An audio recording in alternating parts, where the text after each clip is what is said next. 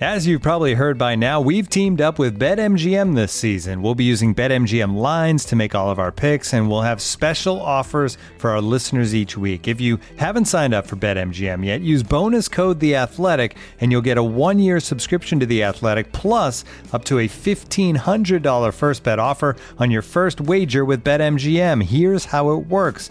Download the BetMGM app and sign up using bonus code The Athletic. Make your first deposit of at least $10. Place your first bet on any game and claim your voucher for a 1-year subscription to The Athletic. See BetMGM.com for terms. U.S. promotional offers not available in D.C., Mississippi, New York, Nevada, Ontario, or Puerto Rico. Gambling problem? Call 1-800-GAMBLER. Available in the U.S. Call 877-8-HOPE-NY or text HOPE-NY 467-369 in New York. Call 1-800-NEXT-STEP in Arizona. 1-800-327-5050 in Massachusetts. 1-800-BETS-OFF in Iowa. 1-800-270-7117 for confidential help in Michigan. 1-800-981-0023 in Puerto Rico. First bet offer for new customers only in partnership with Kansas Crossing Casino and Hotel. Don't forget, if you haven't signed up for BetMGM yet, use bonus code The Athletic, and you'll get a 1-year subscription to The Athletic, plus up to a $1,500 first bet offer on your first wager. The Athletic.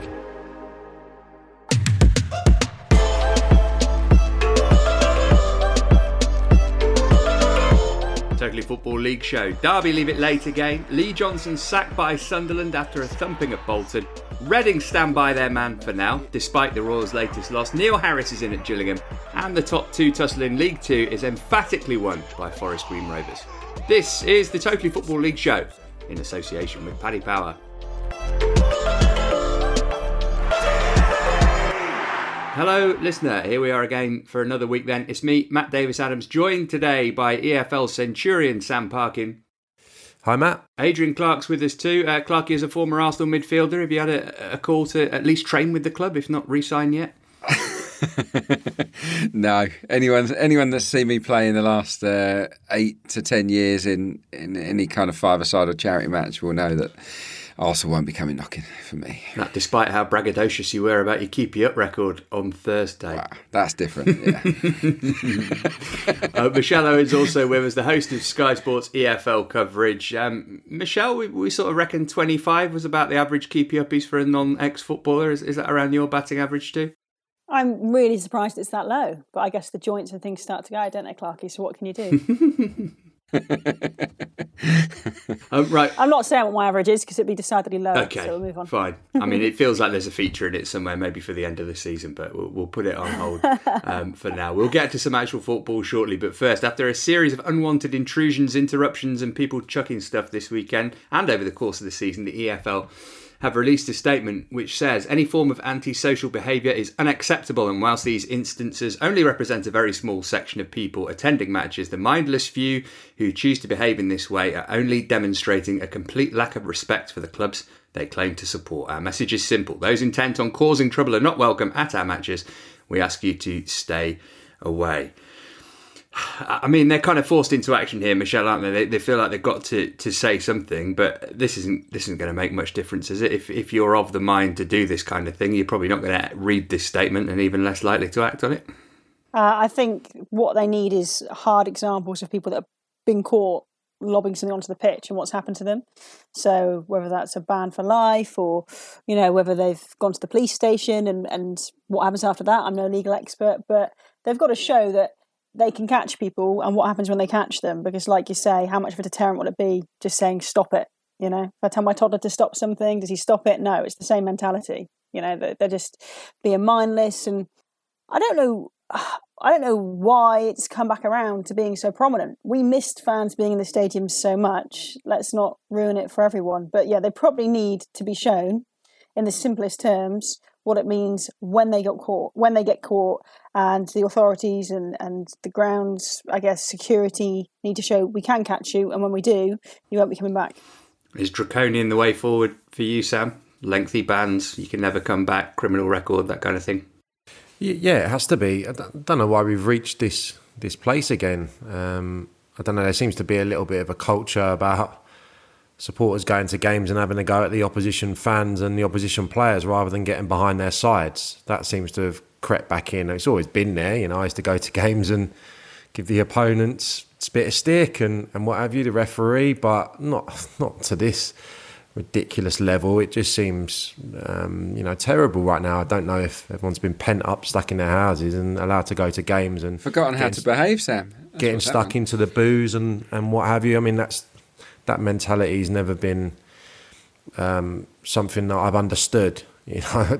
By all means, have a drink at half time, but that culture of piling into the booze for an early kick-off away from home seems to be across the board right now. So yeah, of course, just need to come down really hard on them. And the problem's always that the security, the stewards in the ground don't want to get involved, it would seem, and don't pay enough money to get involved, and that's probably understandable. Without wishing to make excuses, Clarky, for football, it's kind of reflective of society, isn't it? And the way things have gone in the last couple of years, sort of standards and respect in most walks of life seem to have dipped significantly. It does feel that way, doesn't it? It feels like, it's just all in a bit of a mess at the moment, isn't it? And a lot of people aren't very happy, and this is a really bad news story. It's not a good look. I don't think it's a football problem. It is a society thing. I just echo what everybody else said, really. What else can you do? Maybe some more investment in CCTV, that kind of thing. I'm not a big fan of the Big Brother society particularly, but if people know cameras are trained on them, then maybe it might be that little bit less likely to act like this, in fear of potentially being caught after the event and identified. That's the only thing I can think of. How does that happen when clubs are skint? I don't know. If the EFL maybe needs to subsidise the installation of better equipment for clubs, potentially moving forward. But yeah, it's really bad to see, and it's in such stark contrast to the way that fans behave in the sort of moments of crisis. We're seeing a lot of medical emergencies, aren't we, inside stadiums at the moment, and there's so much respect shown at those times, and everyone works together for the greater good. Yet we're getting at the opposite end of the spectrum way too often, and it's miserable. Right, high time we talked about some football. We'll start in the Championship next. We all enjoy the sport we call the beautiful game. But since I've retired, I've discovered an ugly, even darker side to the sport we love. Join me as Jamie Redknapp investigates. Thanks, Jamie. We'll take it from here. Join Jamie Redknapp for Jamie Investigates, the football mockumentary series. Watch on Paddy Power's Twitter. This week, Jamie investigates Twitter trolls. Do you know the truth? Paddy Power. 18 plus, begambleaware.org. You're listening to the Totally Football League show, part of the Athletic Podcast Network. Championship headlines, it's 122 not out for Billy Sharp as he breaks the Championship goal-scoring record after scoring against Peterborough. And Middlesbrough up into the playoffs after beating Coventry. QPR and Bournemouth keep their push for a top two finish alive. Forest lost to Cardiff with Jordan Hugill scoring on debut. Derby now 7 points from safety after pinching a point against Birmingham in front of a sellout crowd at Pride Park. But the weekend's action overshadowed after a Fulham supporter, Paul Parish, sadly died after suffering a cardiac arrest during the White Straw with Blackpool. His daughter Claire wrote a lovely thread thanking those who tried to save her dad. Her condolences to her and all who knew him. We're going to begin our look back at the weekend on Sunday where Derby did it again. 3 minutes of normal time left. They were 2-0 down against Birmingham. Luke Plange scores one. And then a year to the day since his last appearance, Christian Bielik does this. To get his head to it. That is an incredible goal by Bielik. Derby now 7 points off safety with Birmingham in 17th. Michelle, what do you make of them on the pitch, Derby? Are they going to do it? Are they the team with all the momentum and the form at the moment? And does it depend on who's still there at the end of today? I don't look at the form table and they're right up there at the moment. It's absolutely amazing. I think they were sixth. The way they're going, I think we said a couple of months ago they had to be in playoff form to stay up. It really depends on those above them because at the moment they're staying up by default, aren't they? The likes of Reading. I just can't write them off because a Derby fan tweeted me yesterday and said, before Wayne Rooney, we would have just rolled over. We wouldn't have had that last minute equaliser. We wouldn't have believed that was going to happen. And I think it's what they've said a few times, the siege mentality. they just keep going right to the end. And even when it's 2-1 in the 90th minute, you still think they could get something from this. The Christian Bielik story is wonderful, coming back from injury, although did he land on his shoulder, or did he do that in the celebration? It was stressful to watch because I was so happy for him, and then that happened. I was like, no, don't be injured again from celebrating. But people have made a good point. They signed him for around 10 million. They still owe Arsenal 8 million for this player, and he's on around £20,000 a week. And this is what's got Derby into this mess. So thankfully, not his fault, any of those numbers, but thankfully the players are at least doing their bit. It's not their fault what they were signed for. It's not really their fault what they get paid. Their agents negotiate that. So for me, the Derby players and the Derby staff, you can talk about how much Wayne Rooney gets paid a week, which is an incredible amount of money, but they are all doing their bit. They now need the administrator to do their bit, because the last thing we want to see is this club go into liquidation, because it all feels so different to what's happening on the pitch to what's happening off it. And you can see how much the fans care. There were so many there yesterday. So many marched up to the stadium. I had some friends that went. They said it was actually a nice atmosphere. It wasn't sort of pitchforks and things, but there was anger. Clarky, I'll come to you. Michelle mentions the administrators there. Wayne Rooney said that he guarantees nobody will leave the club today, which is deadline day. We're recording it at lunchtime. How's that possible? Surely the administrators should be selling off players to pay off existing creditors. That's how administration works. It is how it works, yeah. How many more players have they got left to get rid of? That was the question I'd probably ask. They are down to the bare bones to some degree, aren't they?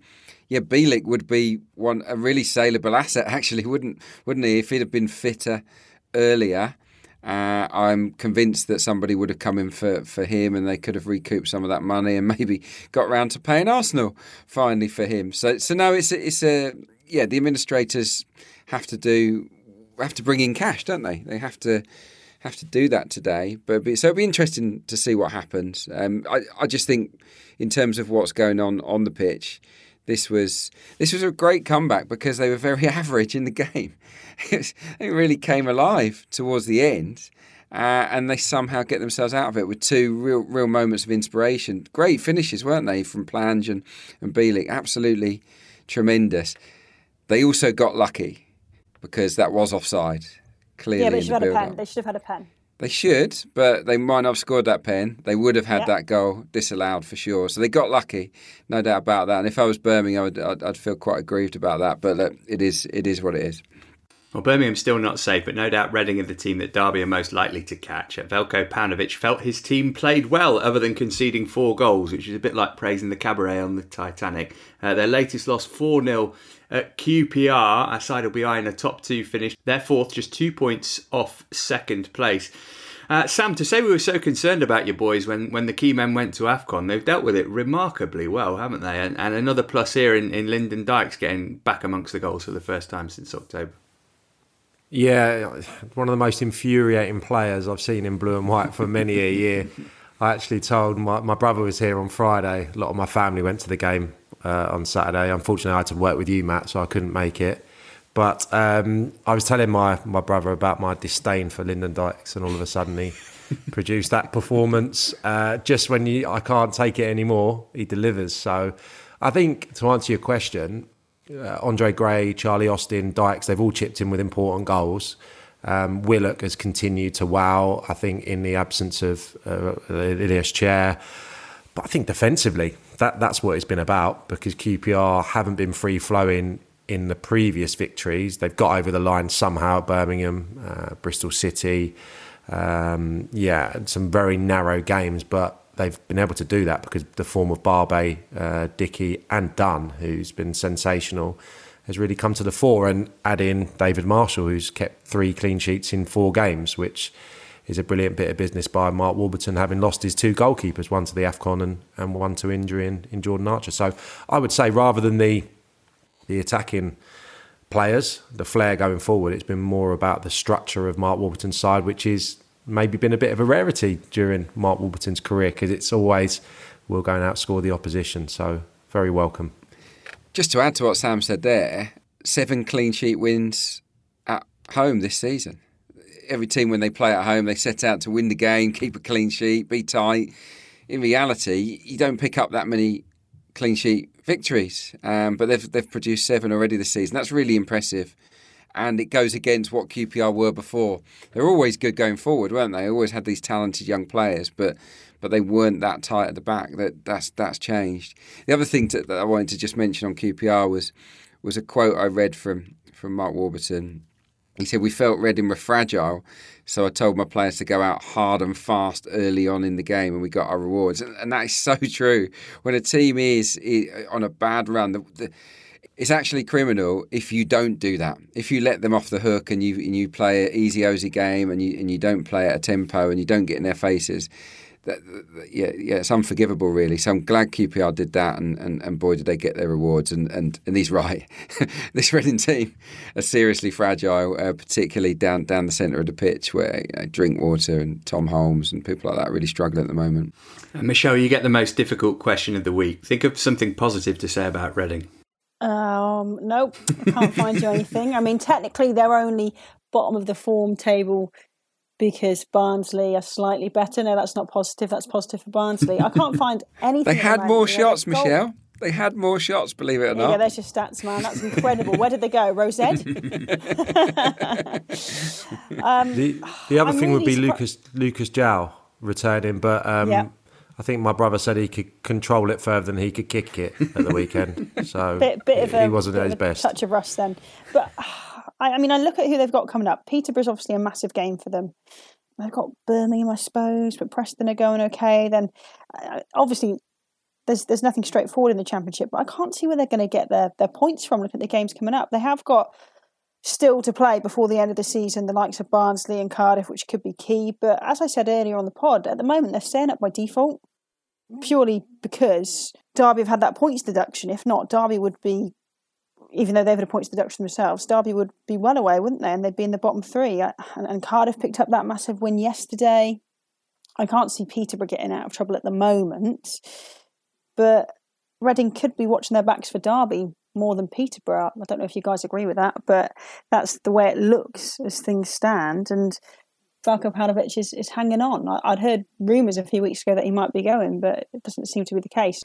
Interesting situation at Reading is that his agent also advises the owner of Reading. So it's a bit of a tricky one how that'll play out. Elsewhere, Hull announced their new manager, Shota Arveladze, a few days after everybody else had announced it for them. But they continued where Grant McCann had left off, this time a 2-0 win over Swansea. So they're both on 32 points, but the Swans have played 2 games fewer. I guess, Clark, he didn't do much in terms of shuffling things around Arveladze in this game, just one change to the starting lineup, but there's no real need to change a team that's just had 2 great wins. Exactly. Yeah, no, Grant McCann left the team in good shape. They were really confident. The change was Brandon Fleming, who came in at left wing back, added some real good balance, some drive, and he made one of the goals. So he took his opportunity with other players out injured. And I think even though the players would have been really sad to see Grant McCann go, and I think they would have felt it was a harsh dismissal, in dressing room, Sam will tell you, there's not really much room for sentiment. Once that guy goes and the new face comes in, it starts then. You just get on with it, don't you? And yeah, so I don't think anyone will be moping around at Hull. And by all accounts, Arveladze is a good coach. He knows his way around, and I'm quite interested to see how he'll fare moving forward. He's promised attacking football.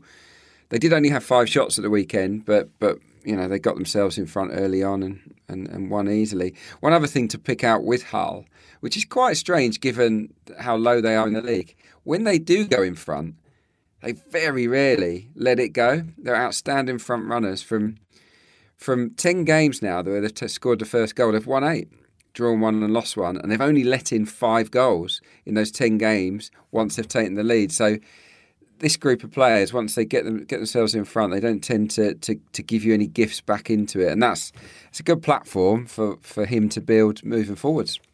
Well, they want to be busy today. I think holding on to Keane Lewis-Potter will be the main thing they'll be looking to secure. It's quite a nice position for him, Sam, isn't it, for the rest of the season? 12 points above the relegation zone after these 3 wins. So he can have a good look at what he's got, whether that be new players coming in today or people still there who weren't playing much under McCann. There's time to tinker. Yeah, I wouldn't imagine that they'll do too much considering the position that you just said, and yeah, you'll have to have a look at everyone. But things are going well, as Clarkey said. There was no need to rip everything up and change too much in terms of the way that they've been playing. Just to add to what Clarkey was saying there, I think when there was the rumours of the new manager coming in, there would have been disappointment amongst the squad because things were going well, and I'm sure there was a certain degree of loyalty towards Grant McCann. But once that has happened, yeah, you train hard those first few weeks. You're desperate to impress the new boss, and there's an opportunity, I suppose, for the fringe players as well to stake a claim now in a dressing room that should be a relatively happy place because the results have been really good recently. So yeah, I mean, there may be one or two little signings just to excite the fans and the new owner to stamp his authority and show them what he's all about. But I wouldn't imagine there's going to be a huge overhaul because things are going okay. Not going so okay for Swansea, Michelle, is it? Feels like Russell Martin could do with a result before too long because it's all threatening to unravel a little bit. Yeah, but you've got to look at the wider context. Jamie Patterson has been missing for the last 4 matches due to this contract dispute, which I know you've touched upon before. And that has really damaged Swansea, and it shows how important he is to the side. Massive playmaker for them. They value him around £750,000. They rejected a pair of bids from QPR, which makes you wonder how low they were. Bournemouth apparently explored the option of adding him. I mean, I don't know where he plays, since they're signing everyone. I think Russell Martin said that he needed a bit of help. But so far, at the time of speaking on deadline day, I don't think they've signed anyone yet. They were looking at Josh Wilson Esperand on loan from Man City, but he was reluctant to leave. Remember, they've lost Ethan Laird this transfer window. They've been looking at Nahki Wells on loan from Bristol City as well. That hasn't happened yet.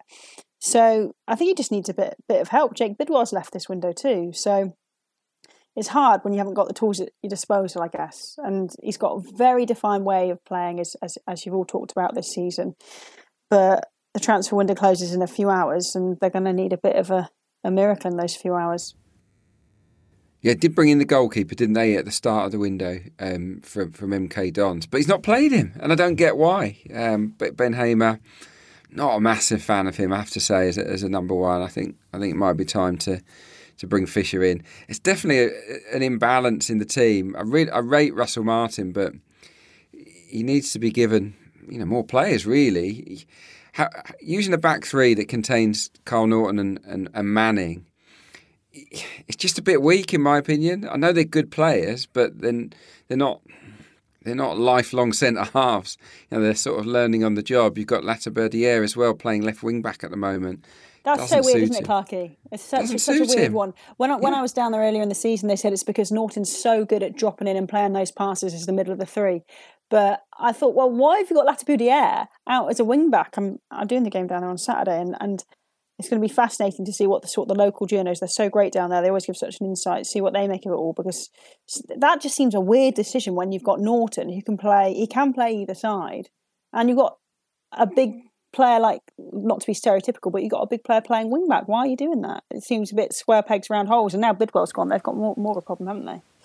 They have actually just brought in, I know we're doing transfers in a bit, but Finley Burns from Manchester City, under 23s, and I saw him last week against Chelsea, and he was very comfortable on the ball, hitting a lot of diagonals, stepping out with it, so he'll probably go straight into the middle of that defence, because I was presuming they'd maybe go in for Harry Darling at MK Dons, considering the way that he took to playing for Russell Martin's side. So he'd definitely be one to watch and give them a bit more control with the ball. Elsewhere, into the Lions' den went West Brom, and they came out torn to shreds. Millwall beat them 2-0. Baggies remain fifth, but have only won once in January. This was Millwall's first victory of 2022. We're going to talk about the dismissal of Lee Johnson at Sunderland later. I just wonder, Michelle, if that maybe pricked up the ears of the West Brom board, because it's been more than a sticky patch now for Valérien Ismaël. Wow, that is something I didn't actually think of yet, because I know we're going to touch on Lee Johnson more later on, but yeah, I mean, I've seen what some West Brom fans are saying about Ismaël, and some of the banners that have been... Did you see the pictures? The banners outside the Hawthorns, and not very nice things being said. We've said it a few times on Sky this season with West Brom. We got sort of tired of saying it at the start. what is their plan B? And we thought by now we'd see it, but we still haven't seen it. And I keep talking about the form table today, don't I? I'm like a stuck record. But their form, as we all know, is dreadful. If I go to the form table, let me boot this back up. They are currently 21st in the form table. Only Peterborough, Barnsley and Reading are below them. They'd probably have to win, another 15 games to guarantee automatics? Do you see them, even to be in the playoffs perhaps, at least 10? Do you see them doing that? I don't see them doing that right now. Not unless they make a change, Michelle. I think Andy Carroll?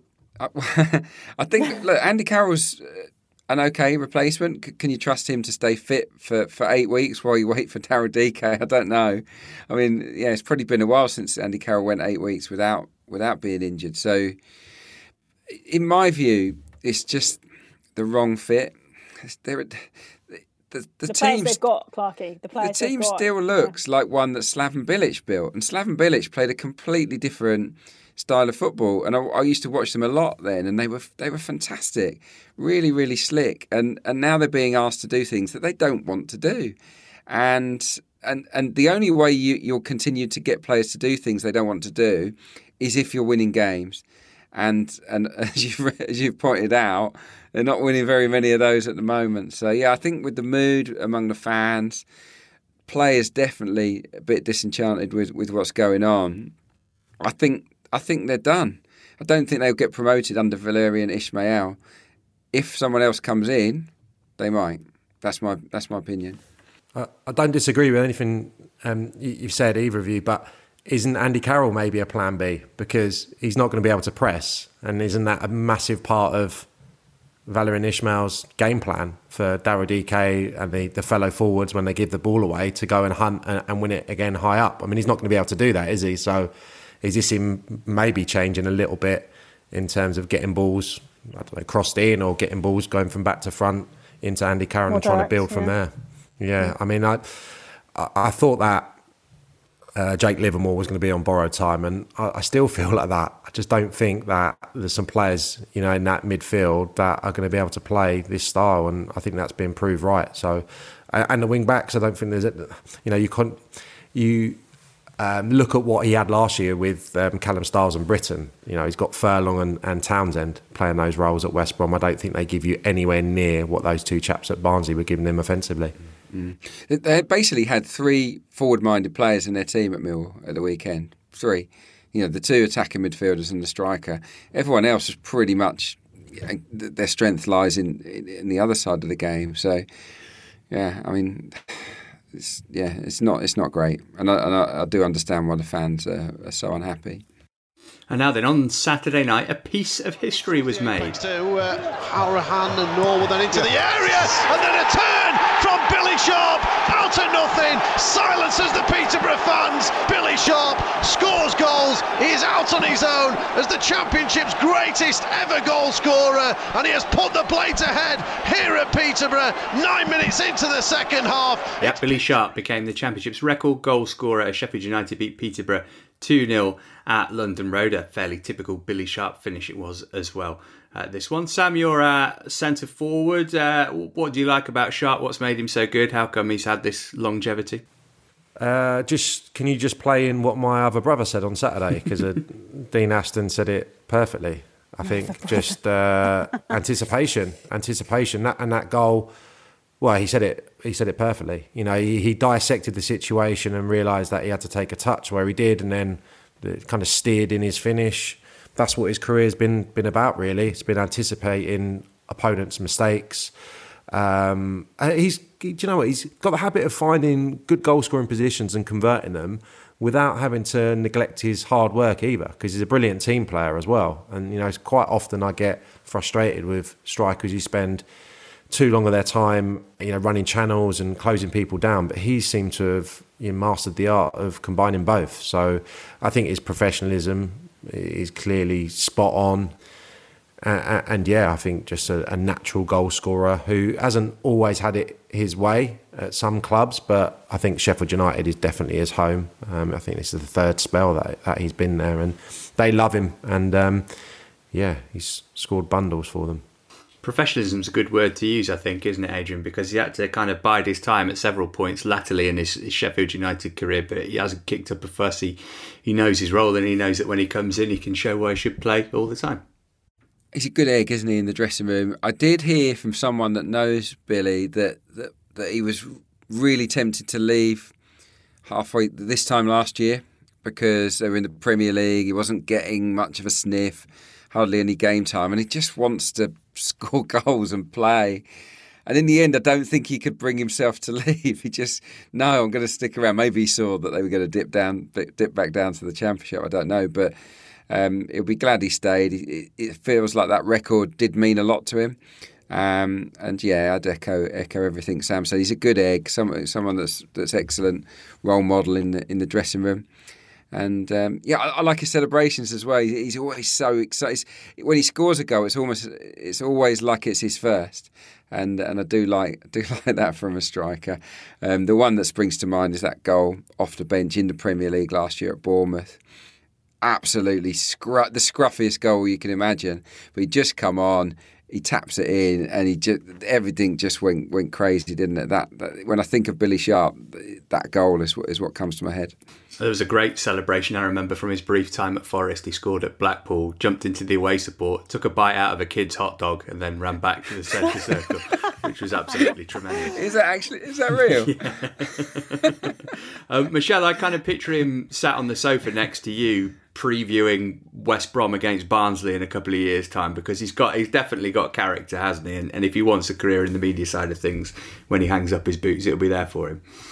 Yeah, he's a real character, but he's also really got his head screwed on, because I read a piece once, it said he was in his mid-20s and he rang his dad and was like, oh, wow, I'm really far from home here.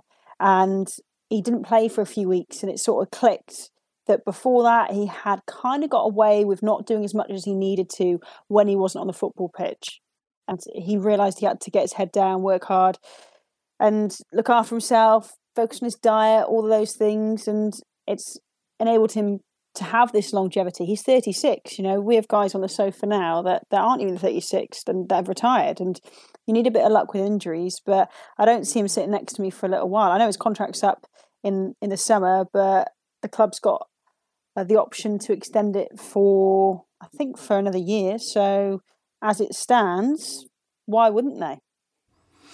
Right, way back in the day, specifically Friday, Huddersfield and Stoke drew 1-1. All anybody wants to talk about this is the Josh Koroma tackle that the referee didn't book him for, never mind send him off. Michelle, you got loads and loads of replays to look at this and how bad it was. The ref only got one look. They do make mistakes every so often. Would this be that big of a deal had he not scored a goal in the game? Yeah, it would still be a massive deal, I think, because the ref did have a really good view of it. And I don't understand. And we were talking about it in the studio, because I do think it's a thankless task being a ref, and it's not one I don't want to personally do. But I just don't understand what he saw, and from reaction and his assistant, why between them they couldn't fathom that this was a really nasty challenge. And Joby McAnuff was with us, and he said, I know Josh, and this is not in his character at all, so it probably wasn't with malicious intent, but it was nasty. And I did double check this, so I knew I was saying the right thing on air, but this cannot be retrospectively looked at, because the referee literally saw it. He saw what happened and he decided not to do anything about it, Gavin Ward. If I'm on the end of that, it's just, you've got to think, the pace he's going at, studs up, if there's a little bit more force, I couldn't watch it. I'd seen a lot of replays and I had to turn away because it's so cringeworthy. You think how bad it could have been if Taylor Harwood-Bellis had been a lot more hurt. It doesn't bear thinking about. And that's why referees are there, to keep the game safe. That is one of their jobs, and it wasn't a safe tackle. No, it was a really, really bad mistake. There was another one in the game, wasn't there? Tyrese Campbell. It was a definite pen. I mean, he got wiped out inside the box. That was literally just after they'd taken the lead as well. Yeah, Stoke were really unlucky, I think. They got on the wrong end of some bad calls in that game. It just makes you wonder about the whole VAR, doesn't it, in the Championship? I can't see it, Clarky. I just can't see it happening. Should it be there? I mean, a huge goal that Derby get at the weekend against Birmingham would have been disallowed. Obviously, it would have been a shame to sort of take that drama away from the match, because for neutrals it was really exciting. But yeah, there are going to be a lot of big calls between now and the end of the season that affect teams, affect managers, affect careers, and yeah, they haven't got it. We can see that they've got it wrong straight away, but yeah, they can't do anything about it. I'm torn on it, but I do think that some kind of basic level VAR should be introduced into the championship. Do you think they could have something like pitch side? Don't need to have Stockley Park and things, but that's the problem with the infrastructure and the cost, I would imagine, is why it's not in the championship and all the technology needed. But yeah, I agree with Clarkey in terms of, you'd think infrastructure-wise, in a couple of years, surely it has to come. You think about the playoffs and the playoff final as well, how massive they are. Not for me, Clive. Sam, bring us your selection for our midweek bet builder, please. My choice is Swansea and Luton to be a very low-scoring affair, under 2.5 goals. They did draw 3-3 early part of the season, I've just remembered. But Luton are not scoring goals on the road. I think 4 in the last 6 they failed to score. And Swansea really need help in that regard. And Russell Martin said as much. So I could see this being 1-0 either way. Michelle, what's your pick, please? My pick is Derby and Huddersfield to draw, because they are literally next to each other in terms of form at the moment. Wasn't a bad draw for Huddersfield on Friday, and they're unbeaten, having a great run. I think they're 9 games unbeaten now, but then Derby have just got away at the moment, so fancy that for a low-score draw. Abby, what do Paddy Power think is the likelihood of those 2 results? We'll begin with Michelle Form Table Owen's suggestion that the draw comes in at 23-10 between those two sides. Huddersfield favourites 19-20 and Derby 14-5. And for Sam's choice, under 2.5 goals between Swansea and Luton, it is 7-4 on. That double comes in then at 4-1. Thanks, Abby. Let's go to League One.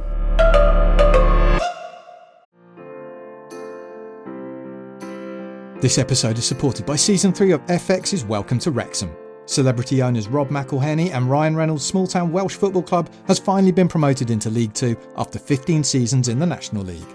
Dedicated staff and supporters celebrate the city's return to glory while bracing for the newfound challenges that come with being in a higher division. Will Wrexham AFC stand up to the challenges and rise again into League 1? FX's Welcome to Wrexham. Catch all new episodes Thursdays on FX. Stream on Hulu.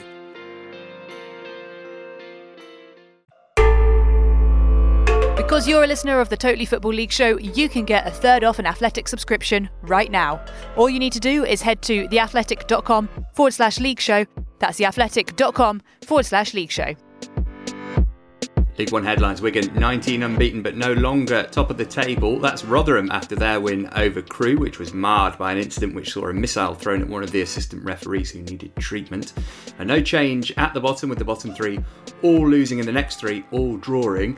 Plenty of managerial movement though. Lee Johnson sacked by Sunderland and Neil Harris is in as the Gillingham manager. Normally a 6-0 win would mean a lengthy appraisal of the victors, in this case Bolton Wanderers. However, on Sunday, Sunderland, the team they beat, dispensed with the services of Lee Johnson, which means we've got to begin there. Sam, how do you sack a manager who's third in the table a point off the automatic promotion places? How you look at the away results, especially some of the ones where they've been smashed, and probably listen to hordes of disgruntled Sunderland fans on phone-ins on the way home on Saturday evening and think, well, I might have to pull the trigger here. I think it's harsh, to be honest. I'm not going to go massive on it because I don't want to. Well, I've turned my mentions off a long time ago, but I'm not in the mood for Sunderland fans to come at me. But I do feel it's harsh. You know, the highest scorers in the division, they've got the best home record. Yeah, some of these away results have been disastrous, but I wouldn't say it's consistency I've seen from them this year, but there's been some really good performances and the emergence of some young players who have been given more responsibility. Obviously, Ross Stewart's been a huge plus in what he's done at the club. So it's not all been doom and gloom, and I think we have been used to a lot of doom and gloom when we've been speaking about Sunderland the last couple of years. So surprised, yes, because I don't know where they go from here, really. You know, considering the next 4 games, they don't play anyone above 17th, I don't think, as well. So the timing feels a little bit strange. I'd have fancied Lee Johnson probably to get the job done still this year.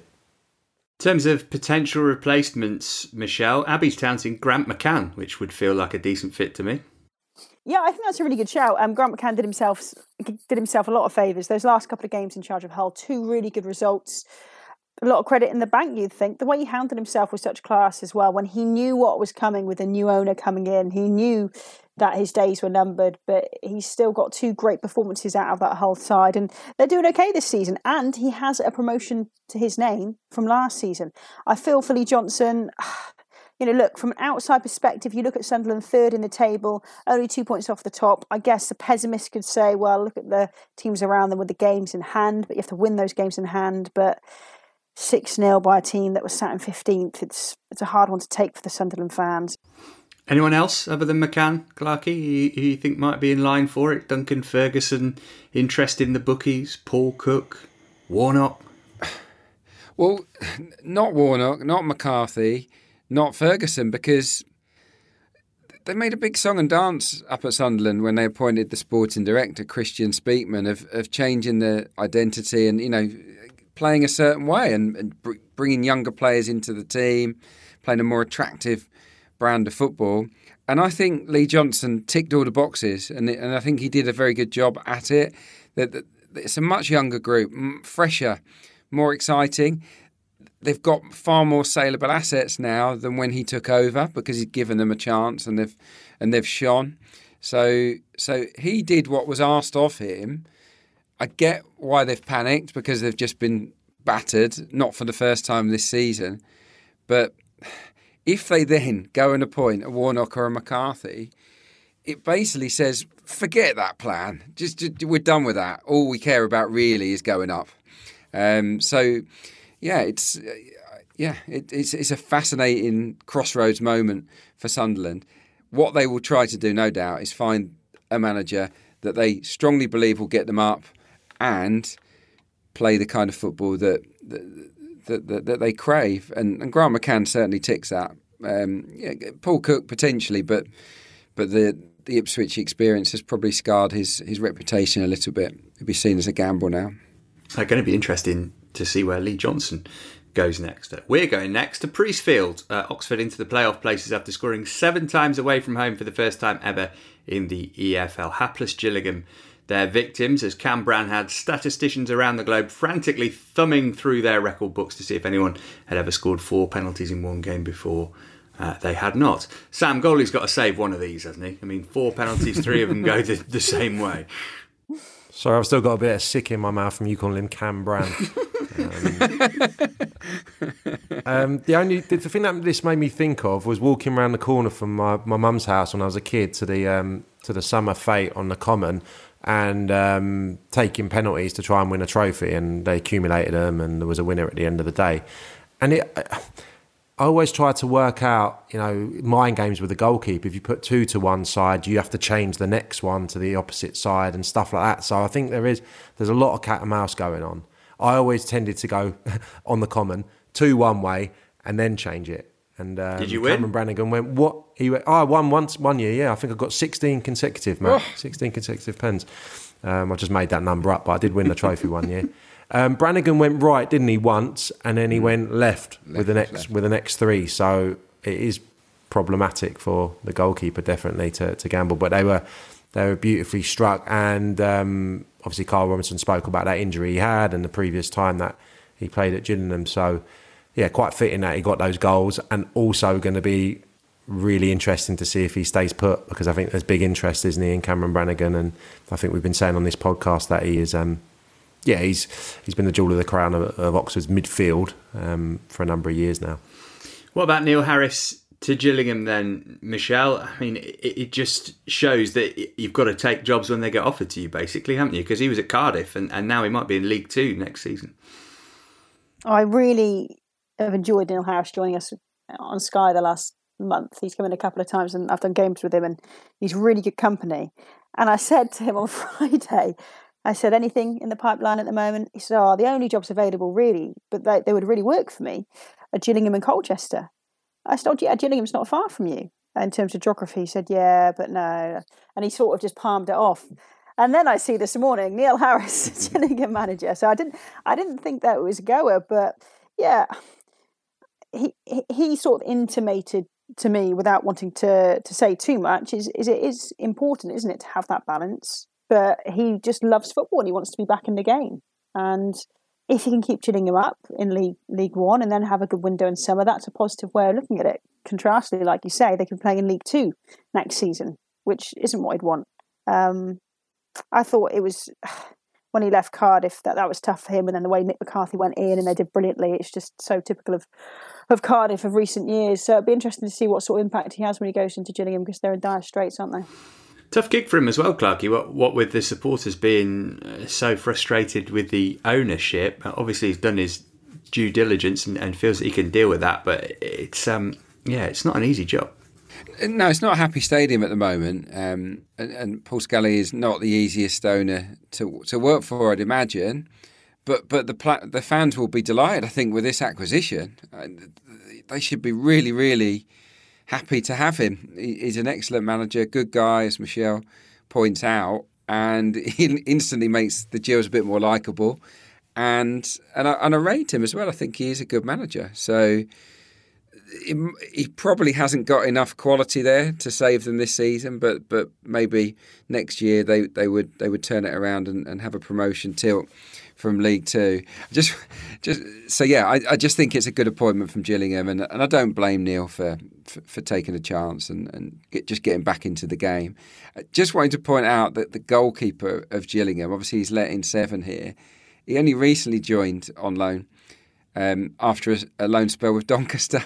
So he's been absolutely stitched up, hasn't he, by his parent club Watford this season. He gets sent to Donny, and then they recall him, and then they send him to Gillingham. So I took the time to look at his record this season. He's lost 15 of 22 matches. He's earned 13 points from 22 games, conceded 2 goals a game on average, 44 conceded across the season. So you go Pontus Dahlberg, the Swedish goalkeeper for Gillingham. You have my sympathy. Lastly, from League One, MK Dons won 1-0 at Wycombe. On Monday, Wycombe chairman Rob Couhig has written a letter to season ticket holders in which he addressed a number of issues, including what happened on Saturday with the abusive chants aimed at Adebayo Akinfenwa from MK Dons supporters and the fact the game was halted because of that. He also says, on the subject of Derby is an interesting situation. Its administrators continue to peddle the premise that Wycombe are somehow responsible for its possible demise. Nothing has changed concerning the disagreement between Wycombe and Derby. There have been no discussions, no calls, nothing since I visited their offices in London last November. That one will rumble on and on, as will our attempts to land a successful bet builder with Paddy Power. Abby, I'm going for Wigan against Oxford to have more than 2.5 goals, because Oxford have just scored 7 of them in one game, and Wigan usually score at least once. What odds can you give me on that, please? I was going to ask you why, because I realised last Monday we just let you say Gillingham to win without any reason whatsoever. So I'm glad you've at least proffered an opinion on this one. Wigan are the favourites here, heavy favourites, 21-20. Oxford 13-5. The draw more likely than an Oxford win, 12-5. But you have said over 2.5 goals between these two sides, and Paddy Power have that at 4-5. That means our treble comes in at 8.33 to 1. Thanks, Abby. League 2 next. This episode is brought to you by Michelob Ultra, the official beer sponsor of the NBA. Want to get closer to the game than ever before? Michelob Ultra Courtside is giving fans the chance to win exclusive NBA prizes and experiences like official gear, courtside seats to an NBA game, and more. Head over to MichelobUltra.com/courtside to learn more. This is the Totally Football League Show with Matt Davis-Adams.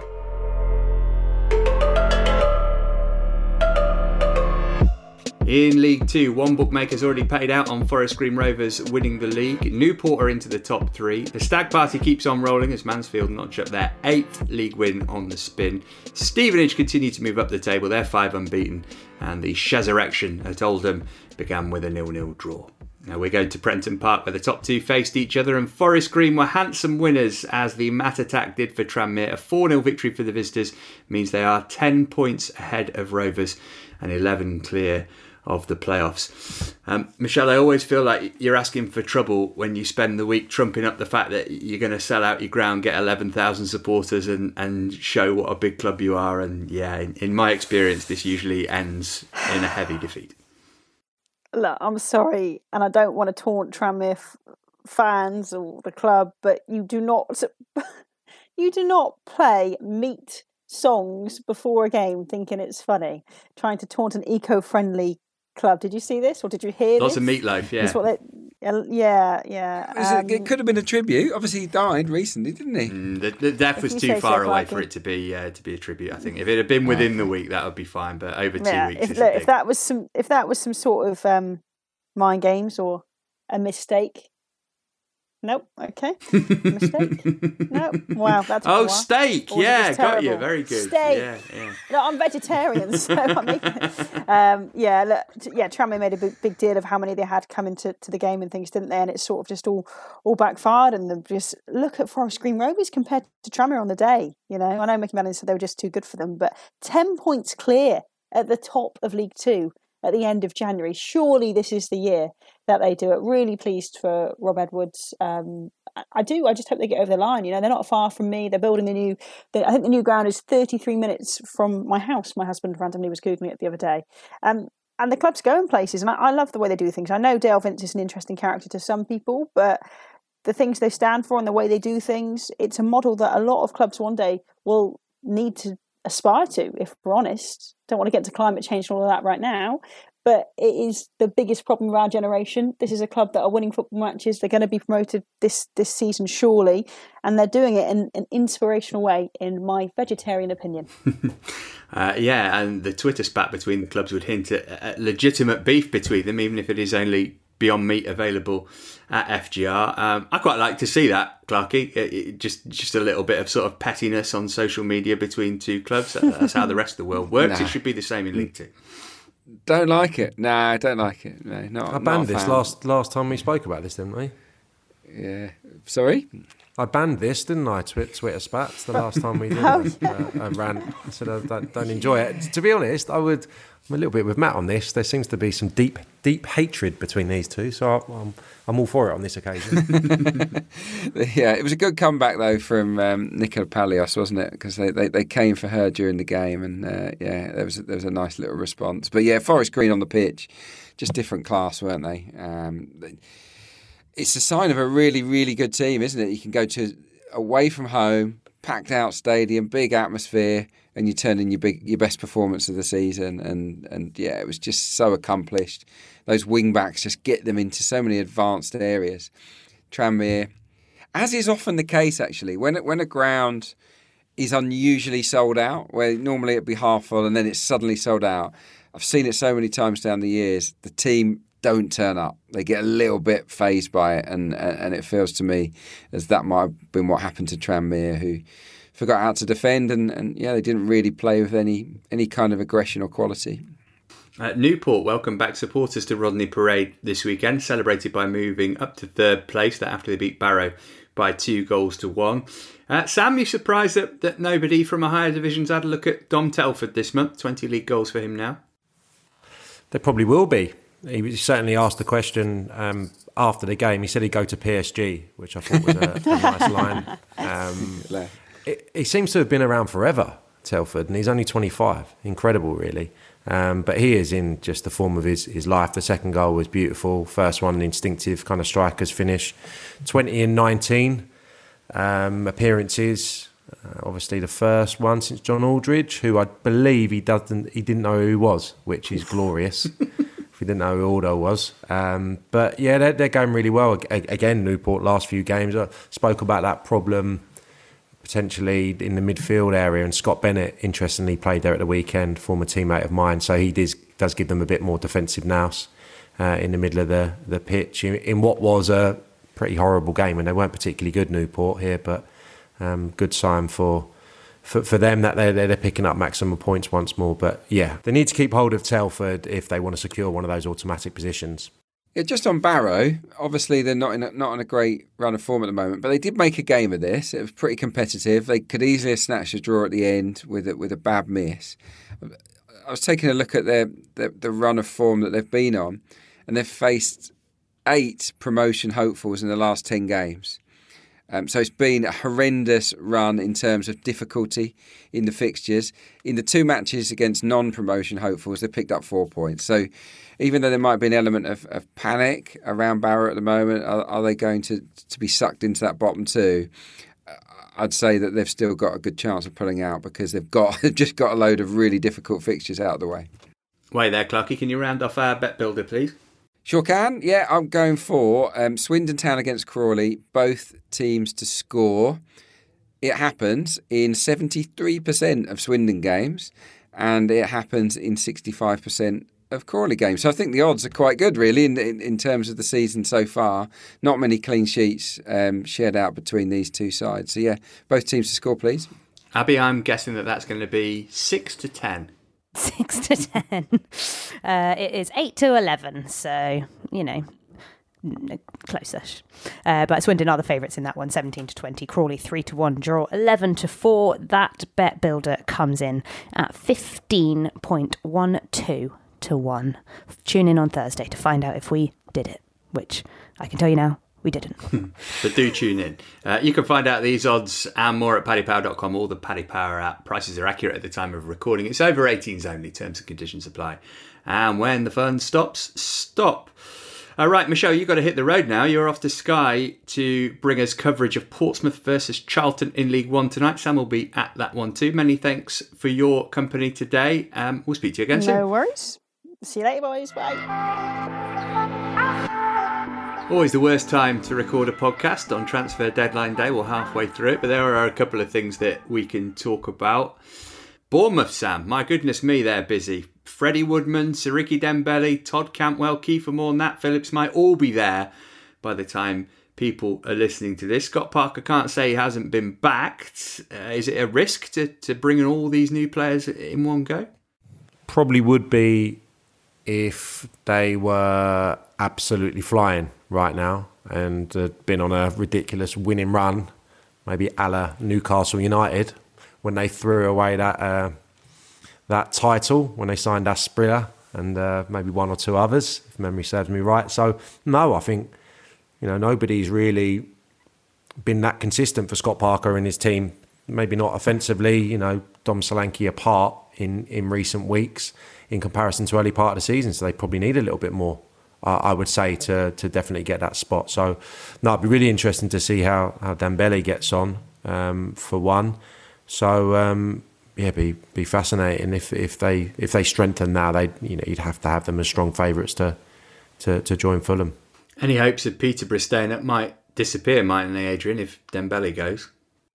Yeah, he's been one of their brightest sparks, hasn't he, going forward this season? But they've got Marriott back fit and available now, haven't they? Clark Harris has been playing. So, yeah, it's not an ideal time to sell him, but I guess that they've got to bring in the money while they can. And Dembele's been sort of on the edge of leaving for a long, long time. So maybe now is the right period.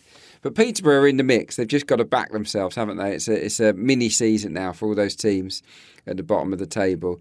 Darren Ferguson won't be that happy, but yeah, maybe they'll do some business today to make sure he's adequately replaced.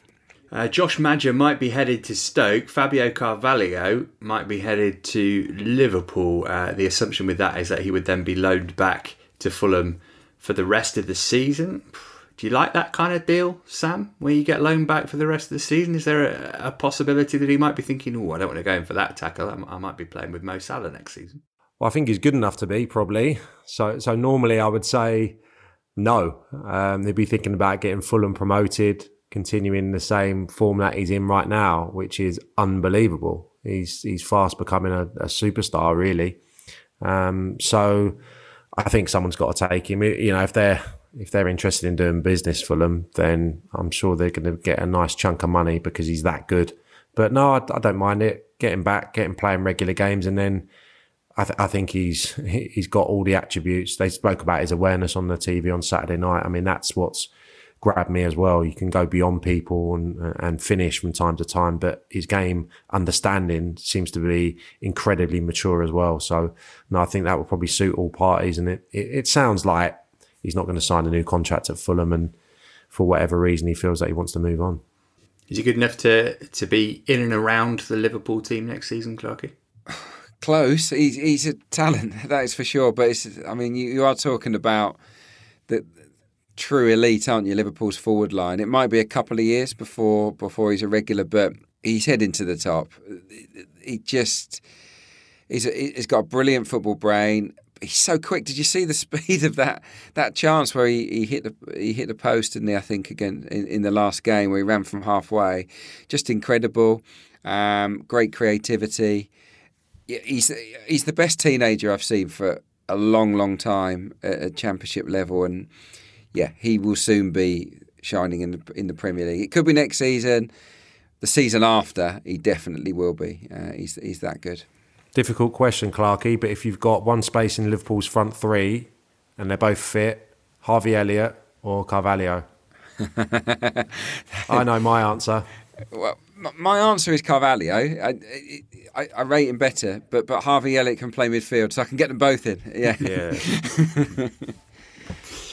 Listener, you can laugh at us while you're listening to that if none of those moves actually ended up going through. We'll probably round things up on Thursday in terms of transfers. There'll be some midweek action for us to look back on too, as well as looking ahead to the big games to come this weekend. Do join us for that if you can. Until then, many thanks to Michelle, to Abby, to Sam and to Adrian and to you for joining us today. We'll speak to you again later in the week. Bye for now.